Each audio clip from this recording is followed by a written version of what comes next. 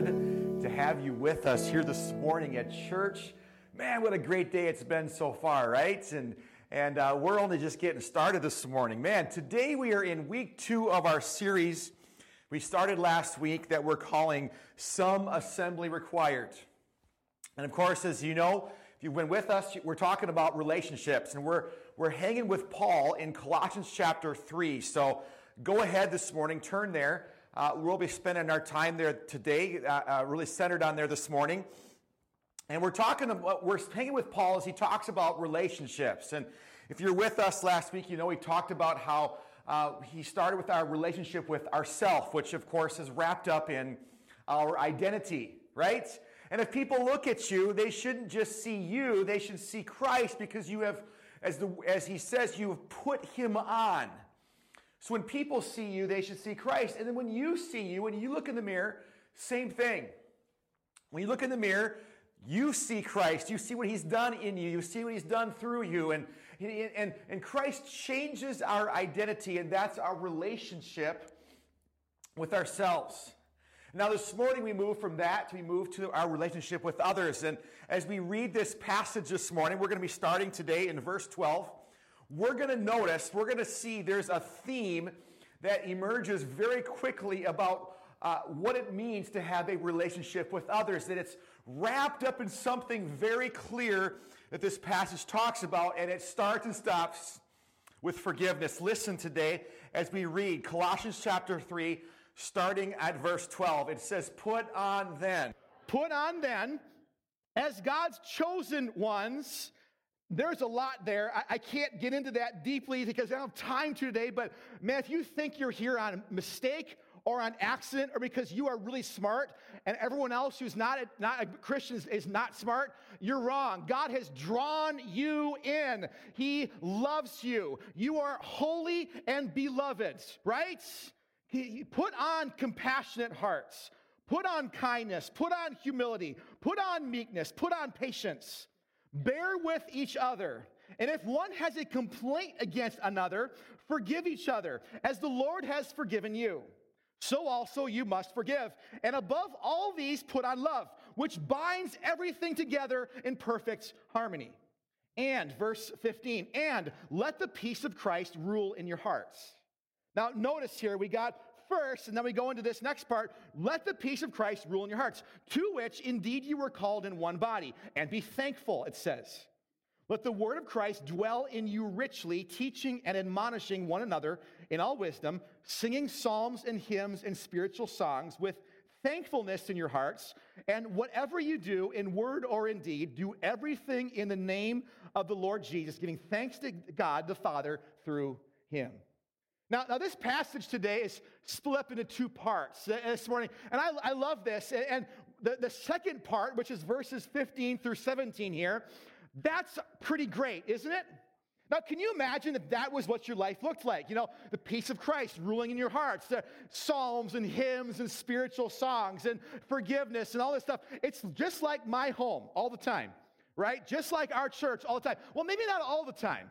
But that's what we're pressing towards, isn't it? This is the promised land, so to speak. And so this is that part there. It's a promise God's given us for good things. And there's a doorway, though. And the doorway is the first part of this chapter.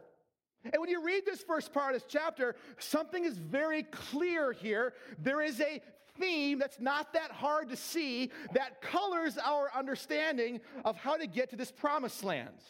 And it's not hard to see that. And to kind of walk through this today, I got to be real today. I got to just explain some parts of my life that are very real. And as you know, I try to be honest about some stuff. And so I'll be honest today, and I will mention this as well. I've been told I have to edit my story a little bit because I was kind of wrong in first service. But I'll be honest with you, I didn't know that I was fully wrong. My wife told someone who told me that I was wrong, so I'll just put that caveat in there. But anyway, so last night, my wife and I, my family, we were out at the Schwarzkopf's house riding snowmobiles. It was fun. Had a great time. And so I was riding the kids around in the back trails. It was fun. And so I said, hey, Lisa, why don't you join me? And she said, no. Now, everyone else in the house, thought one thing. But I knew why she said no. There's a much deeper story here than just No, you see, 16 years ago, before we were married, before we were engaged, we were at a friend's house, at their lake house. We were riding jet skis. And so I took her out, and of course, she's my girlfriend. I was pretty excited about that. She's riding around with me, and, being the strong, strapping man that I am, I have to, impress my woman on a machine that goes fast. And so I'm riding around on this lake, and I wanted to do something that I didn't realize was a no-no. You see, for me, I really enjoy getting thrown off jet skis. And I know I'm weird, but I'll go fast and I'll cut it just so I can fly off the back. It's fun. And so I thought she'd like this too. Okay, I really did. So I had good intentions. I really honestly did. I thought she'd like this. And so I'm trying to throw her off the jet ski. And so, she's holding on pretty good. I'm like, fine, I'll show you. And so I throw her off more, and finally I get her off. She flies off the back of the jet ski. And so I thought, that was fun, right? So I come over to her, and her face is like red, okay? And she's angry. And so I pick her up, and she gets on, and she grabs me really tightly, and she says, take me back. And I said, well, don't you want to continue to go? She goes, no, take me back. And so, okay. So I ride back very gently, by the way, because I'm starting to get it here. So I ride gently back to the dock, and she doesn't say a word. She gets up off the jet ski. She steps out of the dock, and she walks in. I said, hold on. Let's go again. And she says, never again am I getting on a jet ski with you. Never. Mark that. And so she gets back up, and so I start riding around in this bay again, and I was not having a lot of fun because I realized my wonderful, amazing, awesome girlfriend who I wanted to marry is mad at me because I did this to her. And I'll be honest with you, is that ever since that day 16 years ago, that has colored her vision of me driving her around on machines. Now, first service I said she never has. That's not true. I forgot, and I honestly did forget. There was one time about, 15 years ago, maybe it was, where we were up at my sister-in-law's cabin, and she had to ride with me on a snowmobile.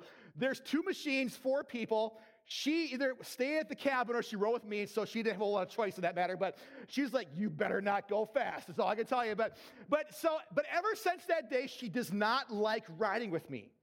So we have a 4-wheeler. She's never ridden with me on the 4-wheeler. And so when yesterday I said, ride with me, she's like, no, that's the reason why. But this is what I try to do sometimes because I really do want her to ride with me sometimes. I really do. And so I will kind of try to invest in her, and I'll butter her up, so to speak. And I want her to, I got to fix this thing. I want her to ride. So I'll say, oh, honey, if you ride with me, I will not go fast. I promise you. I'll go slow. I'll be kind. I'll be gentle. I'll do good things. And she says, no, sweetie. She's like, I love you. You're wonderful. You're good to us. You're a great dad. But I'm not riding with you on a 4-wheeler, snowmobile, jet ski, or any of the above. So I try to invest in her, and I get this, get that. I try to do things, but it doesn't work out. You see, this is how many of us view our relationships, isn't it? Well, oftentimes our relationships look a lot like my scale. If you are a human, you have a certain kind of pre-wired vision or view of how relationships work. And this is, again, how it works, is that you invest something in someone, you invest kind words, you invest kind actions in someone because you either want something back from them or you know that you're not perfect, and sometime you're going to make a mistake, and you got to pull some credits out of that scale because you got to put things in because you're going to have to make some withdrawals at some point. And so we oftentimes see relationships and life like this scale. Now, in psychology, there's a word for this, and it's called the emotional bank account. It's the emotional bank account. It's a well-known kind of psychology-related thing that I have to make good deposits in you because at some point I'll have to take some withdrawals out of this thing. And so that's kind of how we do this. Now, if you've ever come to the point where you have said that person got what they deserved, they have done enough bad stuff, and so now this bad thing that happened, they've gotten that, you are a victim of this kind of thinking. Let's just be honest. If someone has ticked you off and you said, I've reached my limit with that person, Well, you have found yourself working through and walking through the emotional bank account at some point too, right? Now, let's get real how this works. Again, real, like I've gotten real. Now I'm going to get realer. My wife, as you probably have noticed, my wife certainly has, that I'm pretty remarkable. Okay, let's just be honest with this morning. Because I at home, I do the dishes sometimes. We have a dishwasher, whatever. I do the dishes. If she asks me, I'll rub her feet because she's wonderful. If she asks me, I'll rub her back. If she needs a night out because the kids are driving her crazy, she can go to Walmart or Target. She can go out and stuff. That's cool. I'm okay with that. And so I've done all these great things in her, and I have to because, again, I'm pretty awesome. But the truth is that I have to do those things because, let's be honest today, I also sometimes make some mistakes. And so, like for instance, I leave my shoes in our entryway. She hates that. And so she'll throw them out in the garage. Of it's just like kind of fight between us, right? We don't fight very much, but on shoes we do. And so she'll put them out there, or I'll leave my socks on the floor of our bedroom. I do that. So I got to pull some things out. There are times when I say things that I wish I wouldn't have. I'll say it, and I'm like, oh, I should not have said that. I got to pull out some withdrawals out of the account. And so that's kind of how this works, isn't it? Now, here's what you have to hear today, is that we are all scorekeepers when it comes to relationships. And most often, it's not one-to-one. Now, let's say you come to my house sometime. And you're like, man, Pastor Steve, I want to bless you, so I'm going to come to your house, and I'm going to shovel your driveway, okay? I'm going to make you a steak dinner, whatever you want. I'm making you a steak dinner. My wife did last night, by the way. It was really wonderful. So I gotta put some more deposits after those stories I've told. But anyway, so you come to my house, make a steak dinner for us. You clean our house. You say, hey, go out to dinner with your wife. Take her out. We'll watch your kids. I mean, you just all these wonderful things. Well, guess what? That's a point for you. Great job. But then what happens is that if I see you sometime on the road and you are in your work van and your name is on the side of your work van and you are driving down the road crazy, and you come behind me and you look over and you kind of give me this dirty look and you pull it in front of me and you slam on your brakes and you put your arm out like this, and that's just that, by the way. You just get mad at me for something. Well, guess what? That's not 1 point. That's 30 points. I can't believe you. How dare you? Right? It's not always one-to-one. Let's say I meet you for the first time sometime. I haven't met you or don't know you very well yet. I meet you and I remember your name. Right? And you're like, man, that's so cool. Pastor Steve, remember my name. And again, that's not that that's that huge of a deal, but I'm terrible at names. And so I do that, and that's like a point for me because, man, I've done a good thing. I remembered your name. But let's say we become Facebook friends, and I forget your birthday on Facebook. Well, then that's like 60 points against me because how dare you not put a greeting on my Facebook wall, right? You see, it's not one-to-one. With relationships, we're scorekeepers, and it's not one-to-one. You see, here's the problem, is that our relationships, our lives, our spirits, all these things, they are out of balance when we see the world like this. And again, as believers, God's called us to think differently. This passage today helps us to understand how we are to think differently about these things. This is how this works. And mind you, this morning, that 5 out of 6 people in the world view God like this as well. 5 out of 6 people in the world, how do I know? Well, most world religions, everyone except Christianity, views it in a very similar fashion. Several years ago, I was with one of our missionaries in Minneapolis at a Muslim temple, a mosque, and he is reaching out to the Muslims, doing a fantastic job. And so I was there just seeing what he was doing, visiting him for the day, and he knows them by name, and he's building relationships. It's so cool how he's doing this and helping them. And so we had the privilege of standing up in this mosque as they did their day of prayer, their hour of prayer, and it was heartbreaking. It was fascinating. It was all these things wrapped up into one. And I will never forget standing in this place while hundreds of young men, middle-aged men, old men came pouring in off the street at one time, took their shoes off, and hundreds are bowed down all over this room, and they're worshiping the way that they see God. So they're going through this whole motion, and they're going through this stuff, and they do this because the Quran teaches in Surah 21 that everyone's good and bad deeds will be weighed out at judgment. Do you realize that this passage in the Quran says that an angel will bring a scale at the end? And that every deed they do, that even means little tiny ones as small as a mustard seed, are going to matter and are going to be accounted for. Every other world religion and thought process sees life like this. You scratch my back, I'll scratch your back. You scratch my back, I'll help you. You don't help me, you don't serve me, I won't help you, I won't serve you. That's how the world sees relationships. But God modeled a different way to do it. See, God modeled forgiveness and relationships by tipping the scales in our favor by forgetting the past and forgiving us here and now and all the way to the future, right?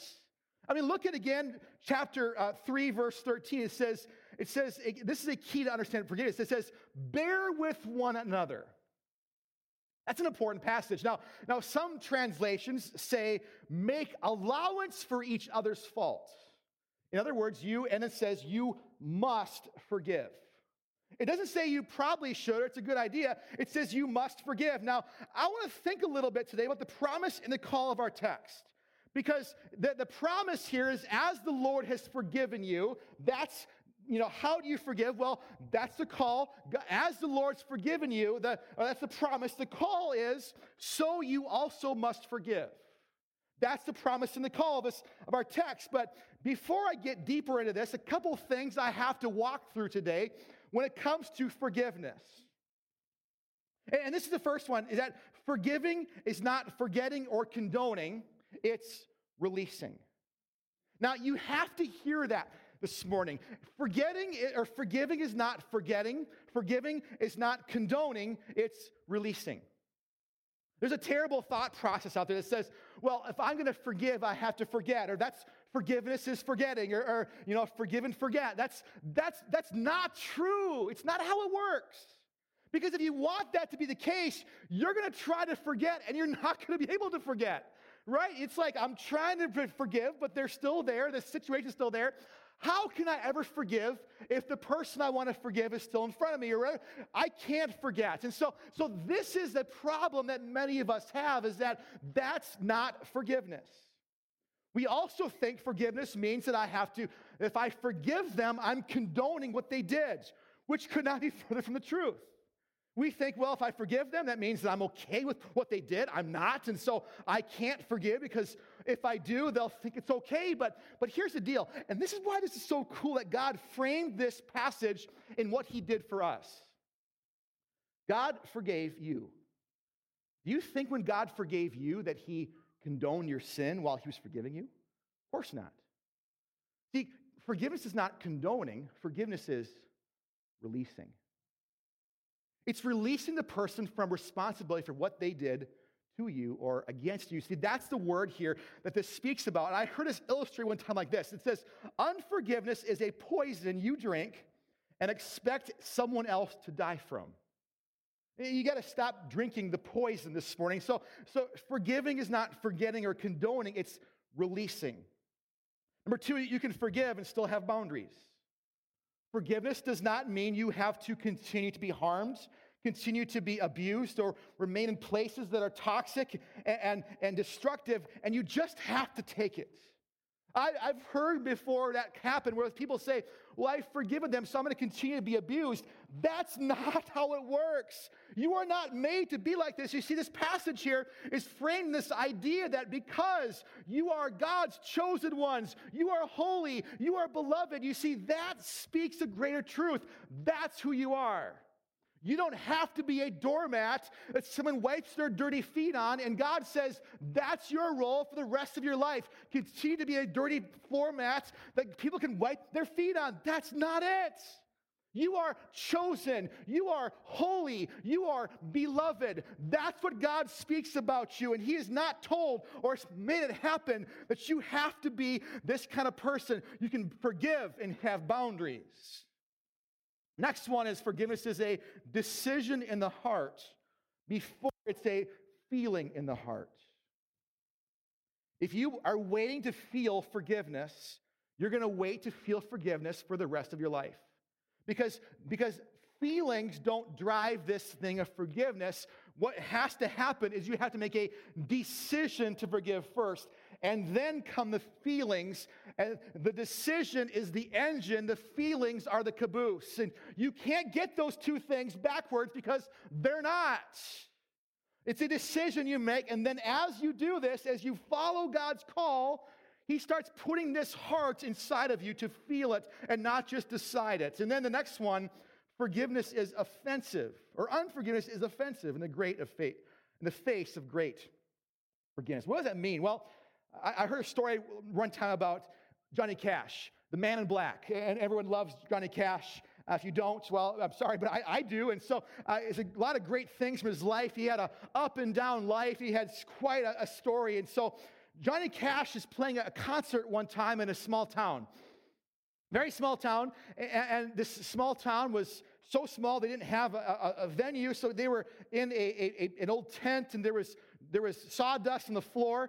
And Johnny and his band are playing in this small town. And there's this little boy in the front row listening.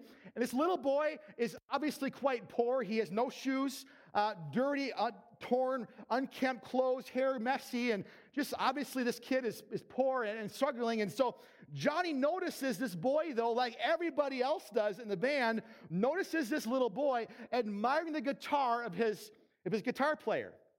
Now, you have to know this, that the guitar of his guitar player is not Johnny Cash's guitar. It belongs to the guitar player. And it's a pretty nice one. And so this boy is admiring this. And at the end of the concert, Johnny says, "Hey, man, give your guitar to that little boy." And his guitar player says, "I don't think so. Easy for you to say, it's not your guitar." He said, "That thing's worth $1,000. He said, I've had that for years. I'm not giving it up." And Johnny looks at him sternly and says, "I don't think you understood me." He says, "Give him your guitar. I've got plenty more." Johnny says, "Give it to him." And so this guitar player notices his boss is like pretty serious right now. And so the guitar player says, "Fine." So he takes his guitar and very angrily and reluctantly goes out to this area, finds the boy, and gives him his guitar. And it's like he's like, got to, pull it out of his hands. He's not happy about doing this. But he gives the guitar away. The guitar is worth $1,000. It's beautiful. And he was pretty upset about this. Now he thought, well, what do I do now?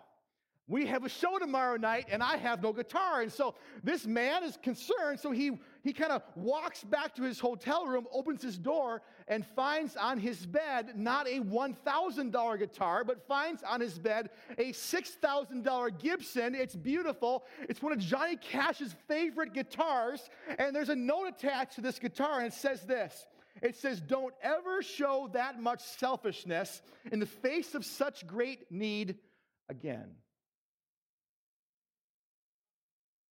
Could it be that we treat forgiveness or unforgiveness and grace in a similar fashion? See, the problem was that the guitarist forgot who he was teamed up with. He forgot that the person who told him to forgive or told him to give the guitar away, the same person had an unlimited supply of guitars and had more cash than he ever could imagine. You see, he forgot who he was dealing with. And see, we are teamed up with God, who has an unlimited amount of mercy, and it's our call to act similarly. And this is what's so good, is that when we walk like God's called us to, there's joy, there's blessing. As this passage here says, it says, "Then the peace of God will rule in your hearts." See, then that happens. When we walk like he's called us to, then the peace of God happens in our lives. You see, we can because we are under a promise of great forgiveness. It matters. Jesus so clearly shows this in the parable of the unforgiving servant in Matthew 18. You know the story, this man is a servant. He is a day laborer. He makes very little wages. He finds himself in a place where he owes much. He owes 10,000 talents, which is equivalent to 20 years' wages. This man is found out, and he goes to the king, and he tells the king, he says, I can never pay this back. He says, will you forgive me? And the king, of course, forgave him of 20 years. Can you imagine that? I mean, if you're Carl Schwartz, that's like $20 million, right? But no, he's going on and he's going on. He's like, can you imagine being forgiven of 20 years of wages just like that? It had to be an amazing feeling. We know the rest of the story, don't we? He walks out of the king's chambers and he finds a fellow servant. Who that fellow servant as well also finds he is owed a denarius, which is a day's wage. So a day's wage he has, and so a day's wage he is owed, and the Bible says he chokes this man, and he chokes him and says, pay up, I'll have you thrown into prison if you don't pay me. And the king hears about this. He is incensed, the Bible says, and he pulls this servant back into his quarters and says, I forgave you 20 years' wages. How dare you not forgive that person of 1 day's wage? And he throws him in prison. Isn't it interesting that this king would forgive 20 years of wages like that, but yet finds unforgiveness a thing that cannot be dealt with? That's fascinating. You see, church, in the face of such great forgiveness, unforgiveness is offensive. And that's not just bad, or that's not like, oh, I can't forgive. That's good news. It's good news because true forgiveness makes allowance for the future. True forgiveness makes allowance for the future. Now, this is how this works. Verse 13 again says, I'll make allowance for each other's faults. See, Paul takes the idea of forgiveness and he adds a spin and he adds more things onto it. It isn't just talking about how you forgive somebody in the moment when they wrong you. What he's talking about here is talking about making allowance for the future, because you have to assume that someone else in your life is going to wrong you at some point. Lisa, I'm sorry. I love you with all my heart. You are wonderful. You're great. You're amazing. I'm going to probably wrong you at some point. You see, that's the truth, isn't it? You see, here's the deal this morning, is that God's called us to make allowance for the future. To do this thing, and again, and what this means is I put credit on your side, expecting that at some point you are going to offend me, you're going to wrong me. Church, friend, this morning, you can be a person who gives mercy richly because you have access to an unlimited supply. Amen? This morning, that's the truth today. You have access to an unlimited supply. My daughter, Emmy, who I'm glad she's not in here, because if she was, she would grab these coins and steal them because she loves pennies. Not steal, like literally steal, but she loves pennies. She loves coins. She collects them. She has hundreds stashed all over our house. We find like little pockets of pennies. And like, where'd that come from? Who knows? But she doesn't do this because she wants to like hoard them. She does this because she loves them. And I will find her in the craziest moments. I'll find Emmy look like picking up pennies. I remember one time we were at Walmart here in Monticello, and we were walking down the aisles. We're all together having a great time, and we turn around, and Emmy's gone. Where's Emmy? I don't know. I don't know. So we're looking for Emmy, and she is, and then the next aisle over that we just came from, and she is on the floor of Walmart, and she is down there picking up a penny that is stuck to the ground.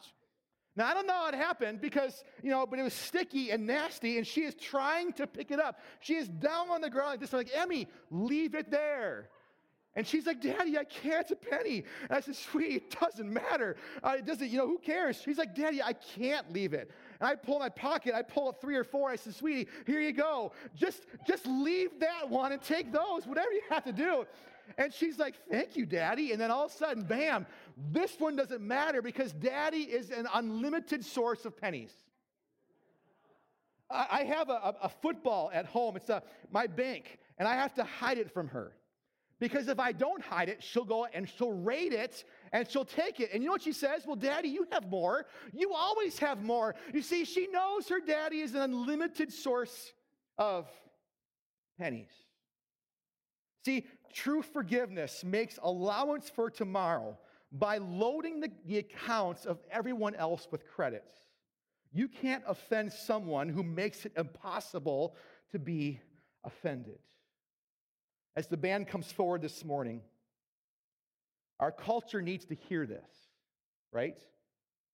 We live in a culture that is emerging out of Christian thoughts, a culture that is rejecting the way Jesus has called us to live and going in a different direction. I'm not being negative, I'm being honest, right? It's just how it is. Is it any wonder that one of the hallmarks of our culture is that our culture is easily offended?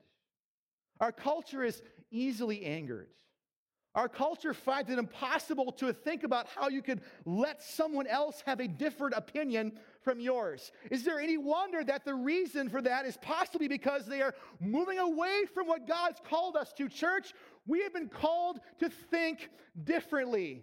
We have been called to see the world through a different set of eyes. Who am I? I am not my own. I am bought with a price. Who am I? I am not Steve Royalty. I'm a dead man walking. Who am I? When I look in the mirror, I don't see Steve. I see Jesus because I put him on every single day. And because of that, and because I've been forgiven of much, the word says and speaks that as a promise that because of that, I can forgive greatly. So you have to see this not as being, I have to forgive. It's such a burden to forgive. How will I ever do this? You are releasing God's power. You are releasing God's strength. You are releasing his credits into your life and saying, God, I'm not taking responsibility for that person. It's yours. I release them into your hands. And today, man, you have to hear this morning. God forgave so you can forgive other people today. And that's good news this morning. When God tells you to forgive, he's not just telling you to forget the past, he's telling you to release it. Now you say, well, how can I do this? How is this possible? Some of you have some deep down things and you think, not this. Too much. I have credit for some things. I can forgive my husband, or I can forgive for throwing me off of a jet ski, and hopefully she will someday, but I can forgive. Just kidding. She's forgiven me. I can forgive some things, but not that. How will I ever do this? Well, see, you serve a God. You have been forgiven by a God who has an unlimited supply of credits. And so when he says here, you say, how can I forgive, God? He says, I have enough. When you say, God, how can I do this? Lord, what can I do? Lord God, it's too much. I can't forgive. What they did to me is too much. It's too great. It's too huge. I've got mercy for days, he says. I've got all the credits that you possibly need, and I have stacked the bank in your favor, and I've given you enough. Hallelujah. And if you run out of credits, he's got more. If you run out of that, he's got more on top of that. You see, church, this morning, that's the kind of God that you serve. Come on, someone this morning. Give God some glory today. Hallelujah. Come on today. Come on this morning. And see, tomorrow you can keep reaching back. I've run out of pennies this morning. But you know what the word says? It says in Lamentations chapter 3, it says, his mercy is new, what? Every morning. So, Lord, great is your faithfulness. I may run out today. And you have to hear this morning. You may run out today. But tomorrow's a new day. Would you stand across this room this morning with me if you could? Tomorrow's a new day. And that's not just an idea that I had that sounds really good. Tomorrow's a new day. No, that's what the Word says. That's a promise that God's given us. You see, when he gives promises that He has forgiven us, when the call comes to do what He's promised us to do, guess what? He has enough there to provide for us. You see, His mercy is new every morning. He says freely in Matthew, freely you have received, freely give. And again, as verse 15 says, now the promise and the peace of Christ will rule your hearts. Bow your head, close your eyes this morning. Jesus, I have been wronged. Lord, you have been wronged. Lord, I have wronged you. Lord, all of us this morning are in the same boat. We have been wronged. We have wronged, and we have wronged you. And Jesus, you have forgiven us richly and deeply. And that forgiveness is not only a position we have as being forgiven, it's also the power to use that same forgiveness and to give it to someone else. But Lord, because I don't want to live under a life, God, where my whole future and my whole thing is tied on what someone else did to me, Lord, I want to release them. I want to forgive them, Lord, and let you deal with them. And I want to do what you've called me to, Lord Jesus. And I want to walk in freedom. Can someone else this morning say amen with that? I want to walk in freedom, and then let the peace of Christ rule my heart. When I walk like He has, that's why I love how you frame this promised land, these good things. You frame this, Lord, in what you did for us in forgiveness. Bow your heads, close your eyes. Again, keep them closed this morning. This is a sensitive subject. It's a hard subject. It's one that comes up more than just about anything I talk to people about struggles. This is it. I myself have had to deal with some deep hurt in my life. And I will tell you that the door to the promised land is a door that looks a lot like Jesus. And Jesus did something for you and I that was great. And as He forgave, He released, and you can too. The band's going to play this morning for a few moments, and we're going to allow God to minister in your life. Prayer team, as you come forward this morning and line this front. If God's working in your life right now, you have something you need to walk through or to pray through. These people here are here to love you, and they're not going to talk about this. They're not going to blab and say it. They're going to love you, and they're going to pray with you through this. And maybe you want to find a spot, just you and Jesus, and pray. That's cool too, but this morning, I want to allow God to speak to you like this. And I want you to ask God the question, Lord, are there places in my life where I too need to throw away the scales? Where I need to dump out mercy, not because it's been deserved, but dump out mercy because I can. Because you have first given me mercy, so now I can with someone else. Let God speak to you this today. This is a sensitive subject. I understand that this morning. But I also know that you serve a God who can forgive. And because of that, you serve a God who has given you enough to treat others like He has treated you and to forgive and to release them. And that is awesome.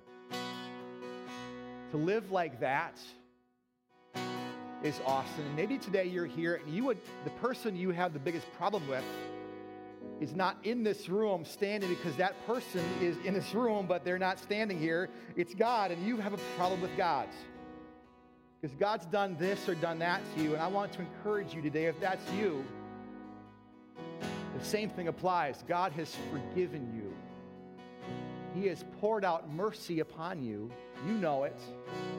You can in turn forgive. Again, heads bowed, eyes closed this morning. You're in this room today and you would say, Pastor Steve, I need help in this area. And notice my hands don't notice because your head's are bowed, but they are. My hands are raised, both raised. Because I need help in this area too. If that's you, you'd say, I need help in this area. I need God's power to forgive. Would you raise your hands across this room this morning? Say, Jesus, that's me. This is a sign, yes, it's a sign of weakness, absolutely, that it is. It's a sign that says, God, I don't have it all together, My life's not perfect. Things happen. I mess up. Things happen.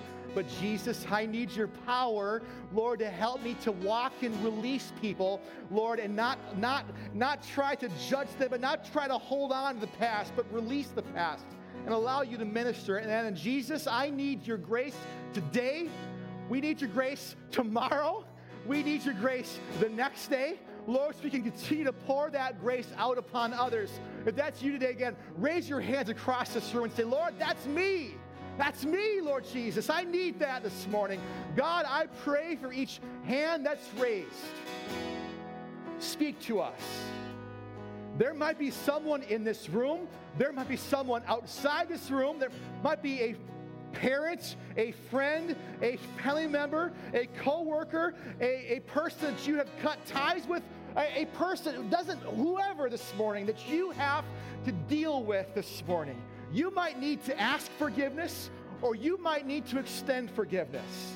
And I will say, you'll need help in that. Jesus, help us. Lord, to walk in a life where we throw away the scales. Lord, where we continue to pour out mercy credits on others like you have poured out on us. And Lord, to not be easily offended, but treat others the same way you've treated us, Jesus. With grace and mercy, I pray this in your name, Lord Jesus. And everyone says, amen and amen. Is God good this morning or what? Give God some glory today. Hallelujah.